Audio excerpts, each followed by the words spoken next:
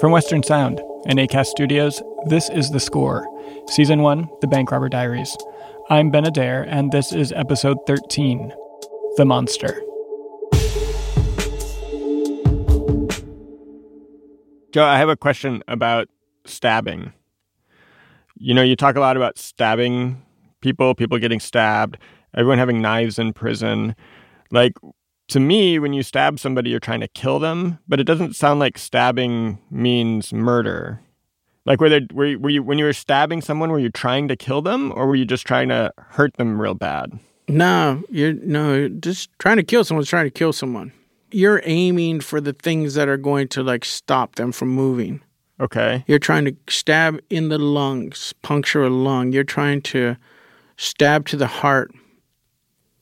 Guys get stabbed in the eyes because they want to just go straight to the brain to just drop them. Uh-huh. Like, that's trying to kill someone. Stabbing is not trying to kill at all. I had a friend, he had a tactic. He knew where he wanted to stab guys, and he would even say it like, I wasn't trying to kill him. I didn't turn the blade when I had it in him. I didn't turn and lift up and cut out. You know, he just wanted to puncture him. Interesting thing about anybody who's been stabbed will tell you, like, most guys who've been stabbed, they don't know they're being stabbed. They think they're being punched. If you stab them with something really sharp, it slides in and slides out. It takes them a minute to know they've been stabbed. The adrenaline in the body, the just quick bump, bump, bump. Like if you punched your fist in your hand, they feel the punch of it, but they don't necessarily feel the sliding of the blade in. And that's why you got to keep driving, bump, bump, bump, bump, bump, moving. You know, you got to keep hitting them. It's not even about trying to kill them. You're just trying to really, like, get to a point where they just collapse and say, what the fuck happened? Like, now they're feeling it. You know, they're starting to bleed, and they're starting, like, so you may have hit something that hurts them, so they got to go down. But the body can take a lot of blows. I knew a guy who told me how he stabbed a guy. And the guy he stabbed was really big, bigger than me now. And I'm a big fella. I got a lot of meat on me, a lot of meat. And he said he stabbed him so many times when the guy was on the ground that he had to switch hands because his hands got tired. His stabbing hand got tired. A couple years later, I bumped into the guy who'd been stabbed. And he told me he'd been stabbed 30 times. Jesus. 30 times and lived because he had a jacket on and he got stabbed in the shoulders, he got stabbed in the arms, he got stabbed in the legs. It pierced the skin, punctured, but it wasn't necessarily deep, you know, and nothing super damaging. He was in the hospital for a long time. He had to do, you know, some surgeries. They repaired things, but he lived. 30 times he was stabbed. So it's almost like I could have killed you, but I chose not to, sort of. I chose, yeah. I just want to humiliate you.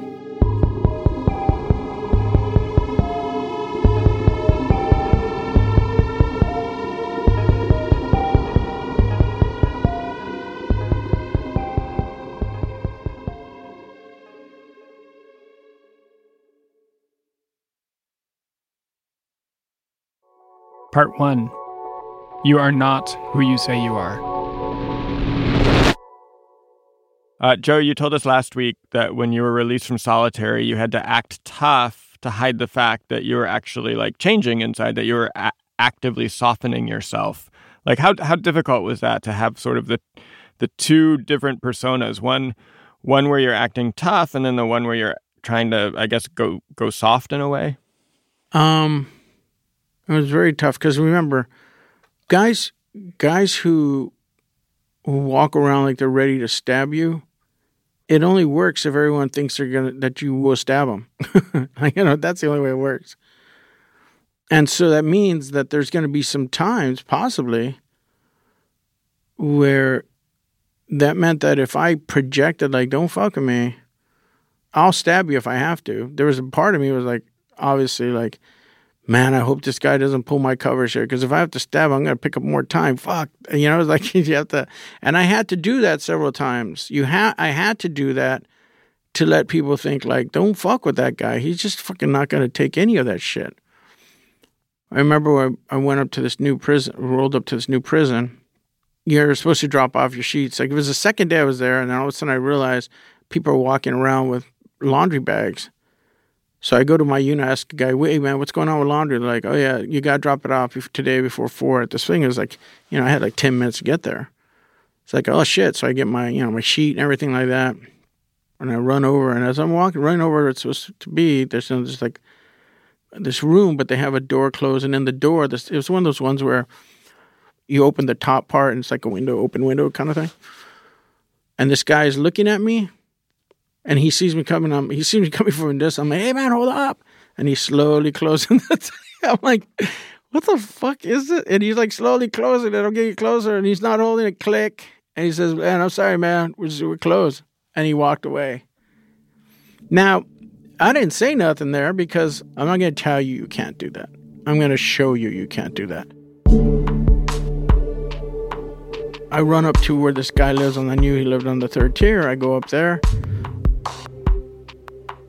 I walk straight into his cell and I confront him like, what the fuck, man? You want something of this? You think I'm a punk? You're like, it just like, and then he's like, get out of my cell. I said, get me out of your cell, man. Let's do this right now, man. I start pointing my finger, you're a coward. Get me out of your cell. And he was like, no, man, get your finger out of my face. And I did this thing where I had pointing one finger and then I pointed all my fingers at his face. Like, get my fingers out of your face. Don't be a coward. Let's do this. And he would not get up. And I just lambasted him. You fucking punk. I'll take all your shit. Fuck you. I just laid into him. Now, the reason I did that, not only because he wanted to live in my laundry, is because I need other people to know, don't fuck with me. I will fucking pull your covers right now.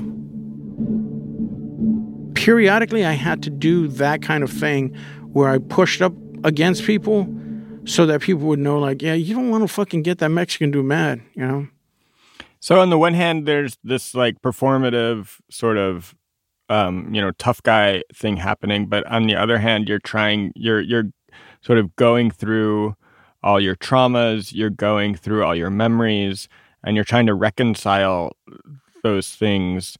Like, what were you doing? What were you doing at that period to change yourself, to turn yourself into a better person? Yeah. So here's the thing. Here's the thing. So I had to go back to my cell after I do this guy. I scream at this guy and fucking shame him and call him a coward. And everyone's like, ooh, that motherfucker.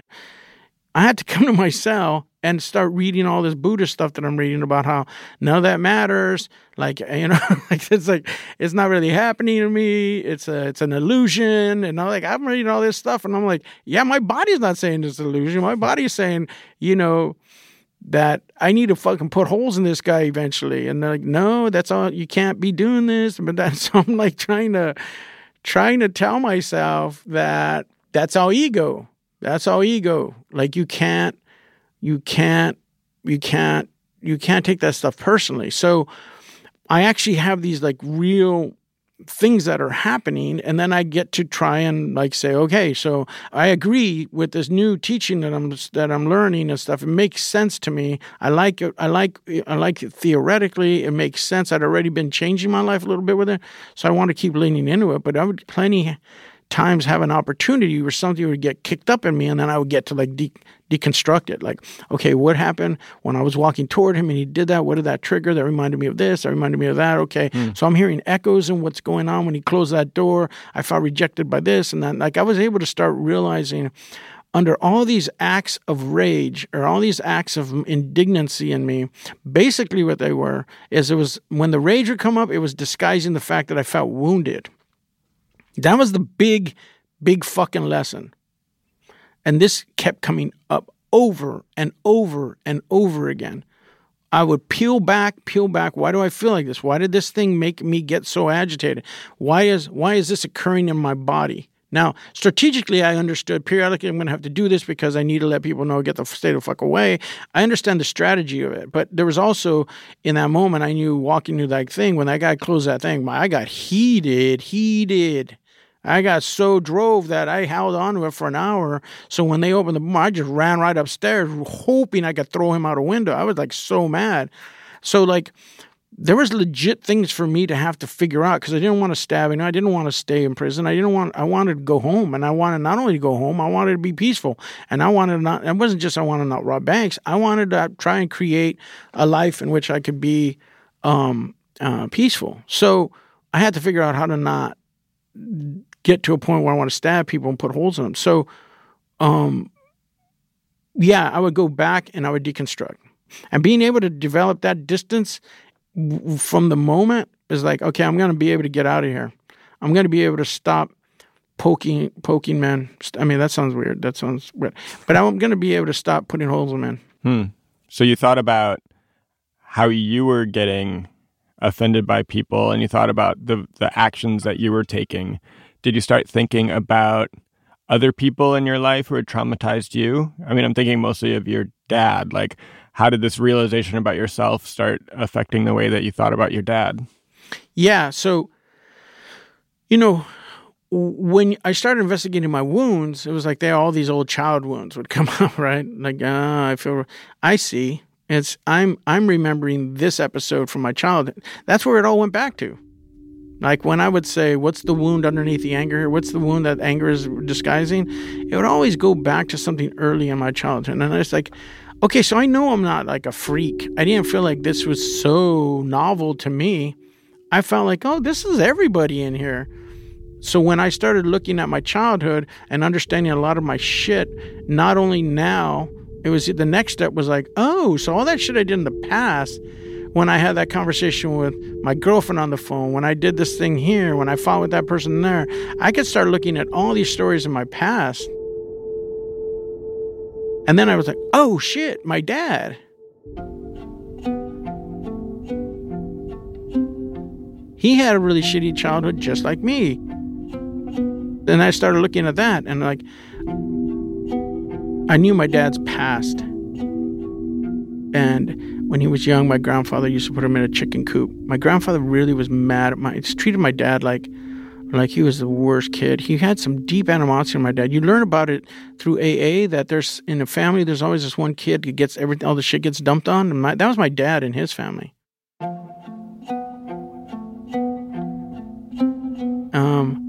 He struggled growing up with racism.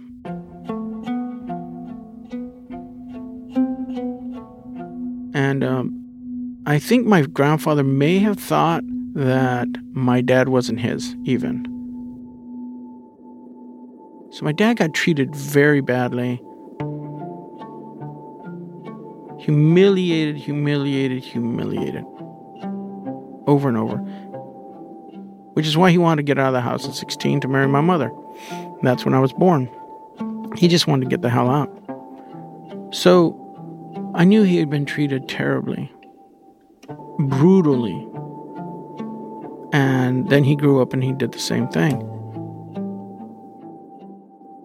And all my life I had thought my dad was a monster. People would even tell me, like, man, that dude's a monster. And I liked thinking of him as a monster because then I could think about the bad things I wanted to do to him because I made him into this object.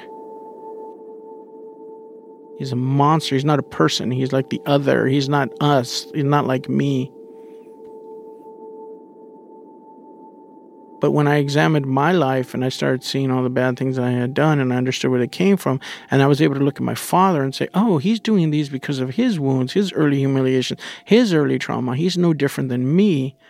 Then this monster, who I now understood was this little boy who had been brutalized and humiliated and traumatized and behaved badly, he wasn't a monster. Yes, he did monstrous things, but he was no longer a monster to me. He was a kid who didn't ask for any of the shit that happened to him.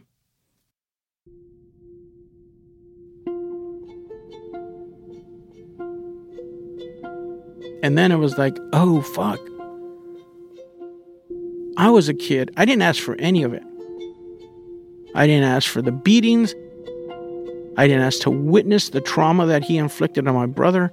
I didn't ask for the divorce that I had to see and the trauma of that. I didn't ask for the death of my mother. I didn't ask for none of it. None of it. And it happened. And it shaped me. And I grew up and I did monstrous things, but I wasn't a monster.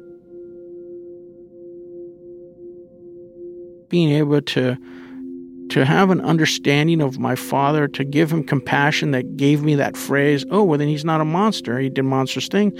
He's not a monster. Came back to me, and I could appropriate for myself and say, oh, yeah, I did monstrous things, but I'm not a monster either. It gave me like this tagline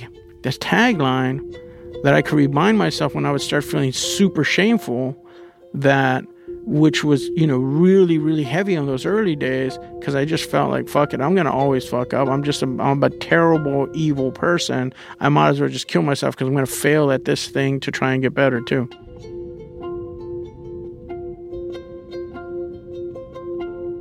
So I needed help. And that line, I did monstrous things, but I'm not a monster, just like I gave it to my dad, I was able to use it for myself. And that thing, poof, that gave me some rich propulsion in a direction away from shame.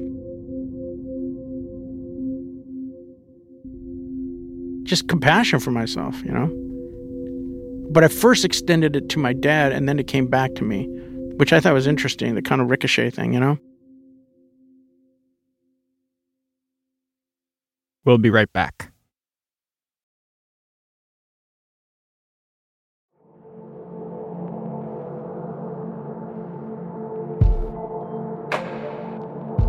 Part 2. Change on the outside. Lisa Perez and Paul, Joe's brother, kept up with Joe in prison. And of all the people we've heard from on this podcast, they're the ones who most closely observed the changes in Joe. During the time that he was in Lompoc, I was writing him probably 4 times a week. I was sending him magazines, books, at least once a week. I visited him every other weekend. No, I visited Joe a few times, probably three or 4 times, I think.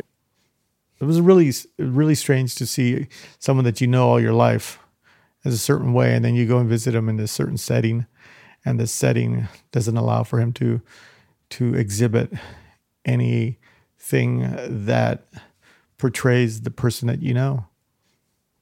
He had to have a certain look in prison that he couldn't, that he had to be strong in prison. I wanted him to share with me how he felt about what he did to those people, not so much the money behind it, because there's a lot of other consequences behind just robbing a bank. There were times that those subjects were constantly coming up, and so I wanted to see whether or not his perception of maybe his answer 6 years ago would be different to something today. Towards the end of his stay in prison, Joe started corresponding with the writer and essayist Richard Rodriguez. At the time, Richard was a regular on the PBS NewsHour, which was one of the few TV shows that prisoners could watch. Joe admired him, admired the way he used words. He decided to write him a letter. The man who wrote me a letter years ago in prison was a man who already was pretty focused on the future he wanted. And he was determined to get out. And Joe wanted some kind of correspondence. At first, I sort of shrugged him off. So the letters became quite early his seduction of me, not sexual, but topical, I think. The things that he told me were so fresh and so odd that I was, of course, seduced. And I think in that process, Joe realized his power over a listener, another writer, was substantial. He tells me, for example, about the stench of money, that one night after he robbed a number of banks, he had these huge leather satchels under his bed, and he tried to get to sleep. And about 5 minutes after he was on his bed, he begins to smell money the stench of it. I didn't know that. I've read lots and lots of novels, and no one has ever described the stench of money. How would you describe your correspondence then? Suddenly there was these letters, usually on Tuesdays, of about 12 to 15 pages, handwritten, with this very, very tiny script.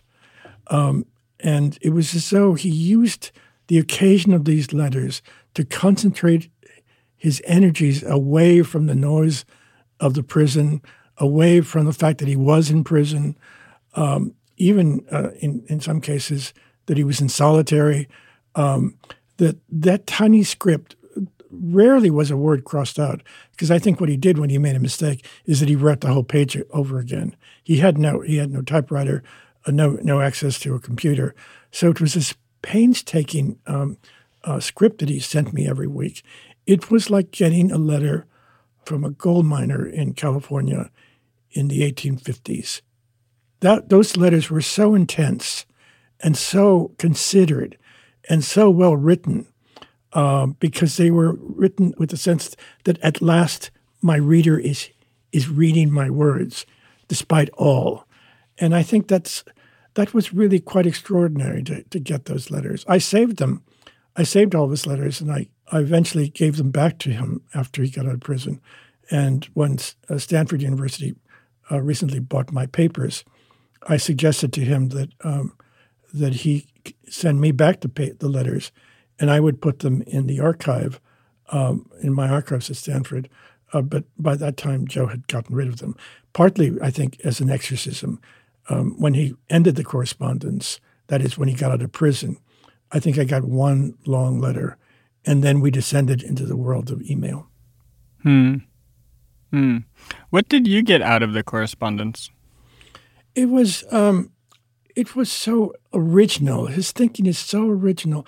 I didn't want to see him. I told him I didn't need to see him. I don't want to meet this guy with tattoos on his eyes and all the rest of it. And I said, I'm happy the correspondence was of use to you, and it was to me during a period in which my father was dying, which he was describing to me his own difficult relationship to his father, how one night his father almost killed his brother and so forth. I didn't have a literary relationship like that before. I've had some extraordinary correspondences over the years, from Supreme Court justices, from wonderful editors, from famous people, but they're not letters that get exchanged over 3 years of this kind of density, where he would tell me things about fear and violence. I've lived on some of Joe Loya's stories now for years. You mentioned that Joe would say some things about fear, you said, about family. You just mentioned language. Are there other sort of quintessential things that you learned from corresponding with Joe? Well, I learned that I'm not a criminal, and I learned that I remember when he was just about to be released, I gave him an idea for a piece that would have been spectacular if he had been able to write it. I said, why don't you spend the last day or two of your imprisonment writing a letter to the man who is going to occupy your cell? The things that you learned, the frustrations you felt, the way you survived, and so forth. Well, Joe Loya couldn't write that piece, and because he didn't see himself in that world, his literary sophistication, his diction, his ambition to be a writer, all those had already taken him out of prison. They were not. He didn't see himself in the other guys' lives, and so the idea of writing a letter to a loser who ends up in his cell was so contrarian to his haughty sense of himself. I say that with not intending to embarrass him, but there was that haughtiness in him. He did not see himself as the equal of those men. He was better. And this is what I'm saying. He'd already somehow in his own mind, maybe before he got to prison, he'd already transcended prison. He was not another loser in solitary. He was writing a letter to another writer.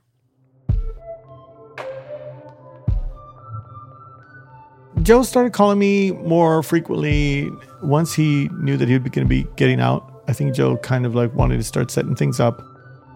And he had changed. He was no longer this vitriolic person spewing negativity. He would be thankful that I would write. He would be thankful for the visit. A lot of poetry came out in him that he would send to me. And I keep all of that in a special place. Also, I still have all those letters, and I still have all the poetry. The last few years in prison, he had really changed his life. He was getting involved in Buddha. He was getting involved in some things that you could tell were just meaningful to him. He would say things like, you know what, I want to just live a simple life where I'm a contributing member of society. And that's how I can show that I am changed. When we would look back at the pictures in prison, he would be like, you were always the one that could make me smile. You were always the one that, I'm like, come on.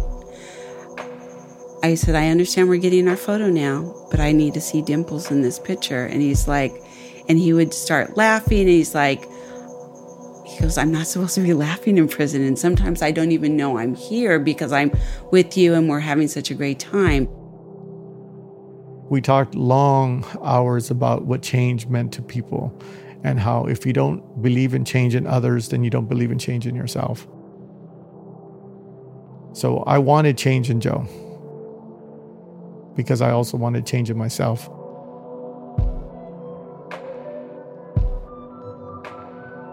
Joe was changing.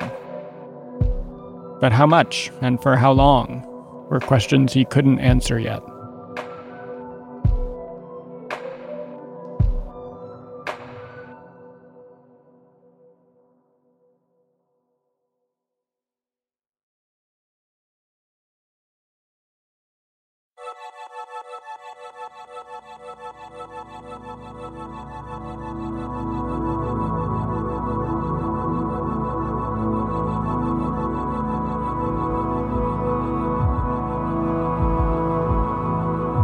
Part 3. Last Days In.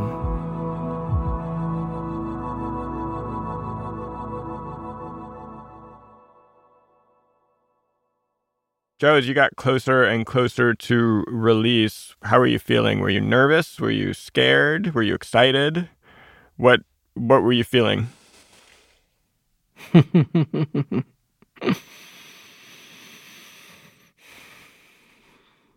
I was feeling crazy.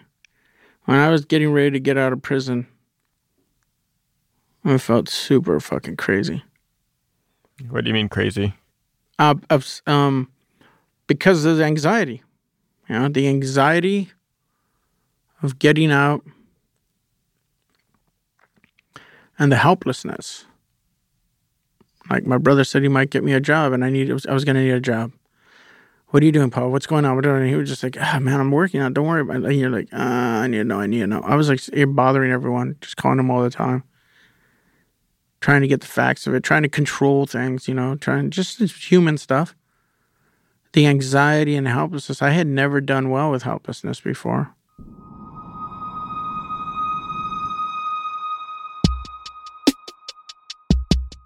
I didn't realize, that Joe was on a path of, self-awareness, self-development, that he could put his violent instincts, maybe not behind him, but in check.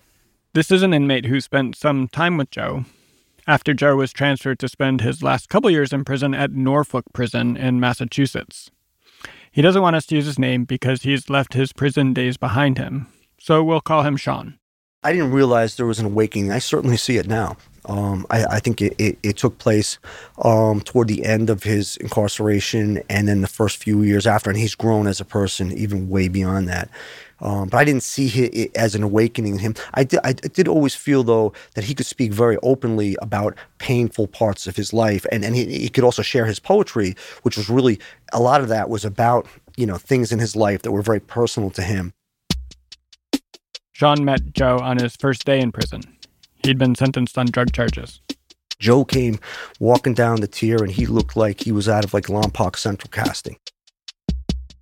looked like Fidel Castro, had those eyes that burn right through. He had his arms full of something. He walks up to me and he says something friendly, but low-key, like, hey, I saw you just came in and I have a bunch of magazines if you like to read them. And I was eager to read something because, I was like bored to death, and they were New Yorker magazines.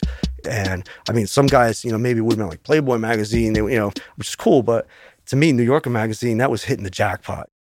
Sean remembers Joe as an intense but low-key guy on the tier. Says he minded his own business, but could also take care of things when needed. First night there was a freaking racket in the cell next door. These two dumb guys were just, bragging about their petty crimes and all their stupid shit. And next day, Joe says to me, those fucking guys, they're too noisy, so I'm going to talk to them, ask them to try to quiet down. So yes, I think he asked them to quiet down. Next night, they're still making a fucking racket. So then he tells me, look, I'm going to wait till they're like dead asleep at 6 o'clock in the morning after count when the doors are open. And I'm going to go in there and I'm going to confront them. And they never made another peep after that. Not a peep out of these guys. So I don't know what Joe did when he went in there, but he was a deliberate, methodical guy, flew under the radar completely. He gave people a wide berth, but narrow slack. Norfolk Prison offered inmates different educational opportunities. Students and professors from nearby Boston University would come. Sean and Joe got to know each other in a poetry class. We started taking some classes together, some of the Boston University classes we were in together. And we joined a poetry club that met, I think, once a week with a professor from BU. And so I could tell from having classes with him that he was very well read. I think, through the poetry, in poetry class, we would read poetry. I have no poetic ability, so I would pick a poem, classic poem or something, read it, and then most other people would write their poetry. And much of it was pretty crude, but really heartfelt, for inmates talking, the poetry. Joe's was good, but it was much better. And he also had, he displayed a knowledge of Christian or Catholic history, church teachings. He could divine the meaning in classic literature or poetry that always escaped me. It was obvious that probably from our classes at BU and the poetry group that he was very well educated and very intelligent. I mean, really intelligent. And so I admired his ability to be open in an environment where people are, generally not open with each other. So maybe, it was probably part of his maturing, as a human being. But I didn't really see it that way. I also saw a side of him that was just like, I never really thought, hey, let's make a bet. Is Joe going to go back in prison after this one or not? Or is he even going to get out? It's like he's going to kill somebody and stay in there. But I wouldn't have necessarily had high confidence that Joe was going to get out and find an occupation that would satisfy him. And he was trying. He was, and one of the things I admire about him, he was really trying to go down a path that wouldn't lead back there. And it's not easy, especially when you first get out and you're used to people giving you a certain amount of respect, and that the general public doesn't. To me, it was like getting off a train in Grand Central Station and you got 1,000 people on the train and they're all pushing you, stepping on your feet. Like in prison, people are either they're after you for a reason or they're going to give you some space and some respect. You just it's not easy making that transition because you still have some frustration, hostility, and people don't understand. Maybe you're a ticking time bomb, or they just don't have respect for people, don't realize, you're stepping into a man's space, it's not right. That's a challenge to deal with when you get out. I'm going to tell you a story that's one of the most embarrassing stories of my life. And I got a bunch of great embarrassing stories. But this one is embarrassing because it's in the post-change Joe. Well, this one morning, I go to call Lisa Perez. I was hoping she was going to be there when I got out, and we were planning and stuff. But it was stressful for her too, super stressful. And then I call her and, collect call from, whatever. It's ringing and ringing and ringing and ringing. And she doesn't answer, actually. There's no collect call thing. It's just ringing and ringing and ringing, and I'm waiting for the collect call to come in. But ring, ring, ring, ring, ring, ring. I would go to her message. And then I would hang up. And I would walk away 20 feet, and I'd be like, you know what? It sounded like she was ready. It almost sounded like I heard, hello? Like a last desperate picking it up. And I was like, I think I heard. She may have been in the shower while I was doing it. So she just jumped out and she got it. So let me call her back. So I called her back. And ring. And I just kept thinking of a reason why she might have just barely missed the call. And I did this like 4 or 5 times, man. And I just like walked away thinking like, what the fuck is wrong with you, man?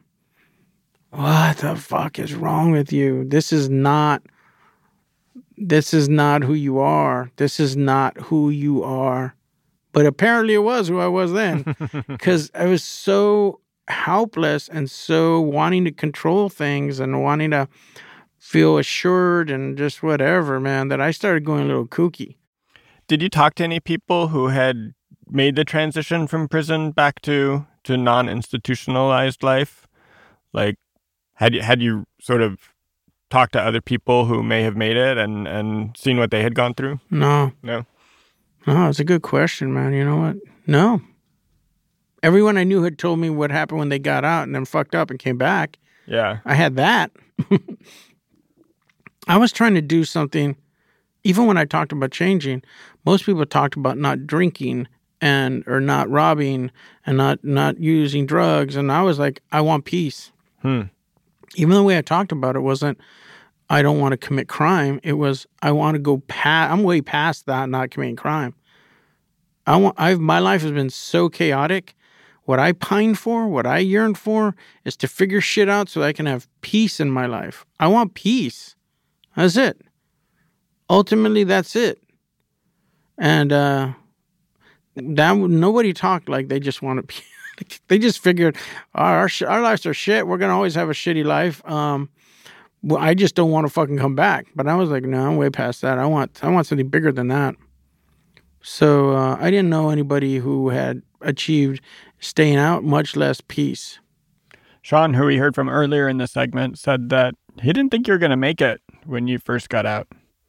Did you think you were going to make it? Were you worried about making it?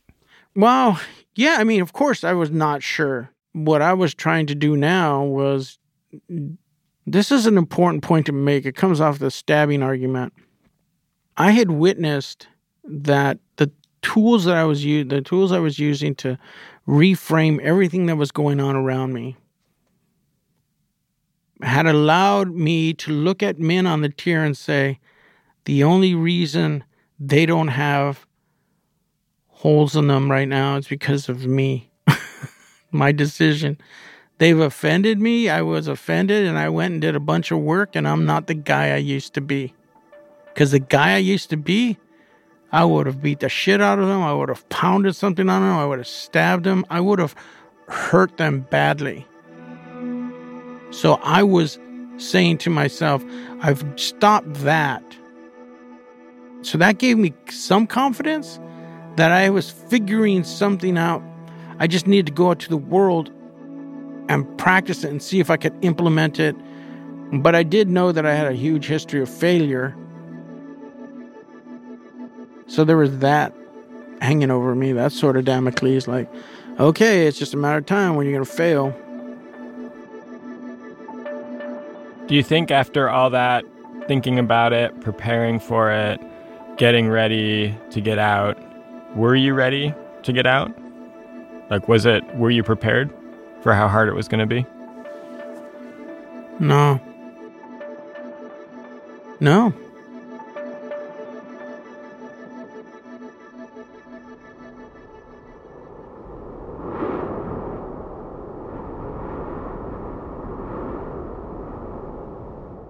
This is episode 13 of the Bank Robber Diaries, The Monster, season 1 of The Score, from Western Sound and Acast Studios. Executive producers are me, Ben Adair, Joe Loya, Veronica Taylor, and Susie Warhurst. Producers are Cameron Kell, Haley Fox, and Stephanie Aguilar. Original composition and sound design is by Dan Leone. Production assistance comes from Annette Runhell. Mixing is by Johnny Vince Evans and Eric Romani. Next up is episode 14, Fatal Peril. Stay tuned.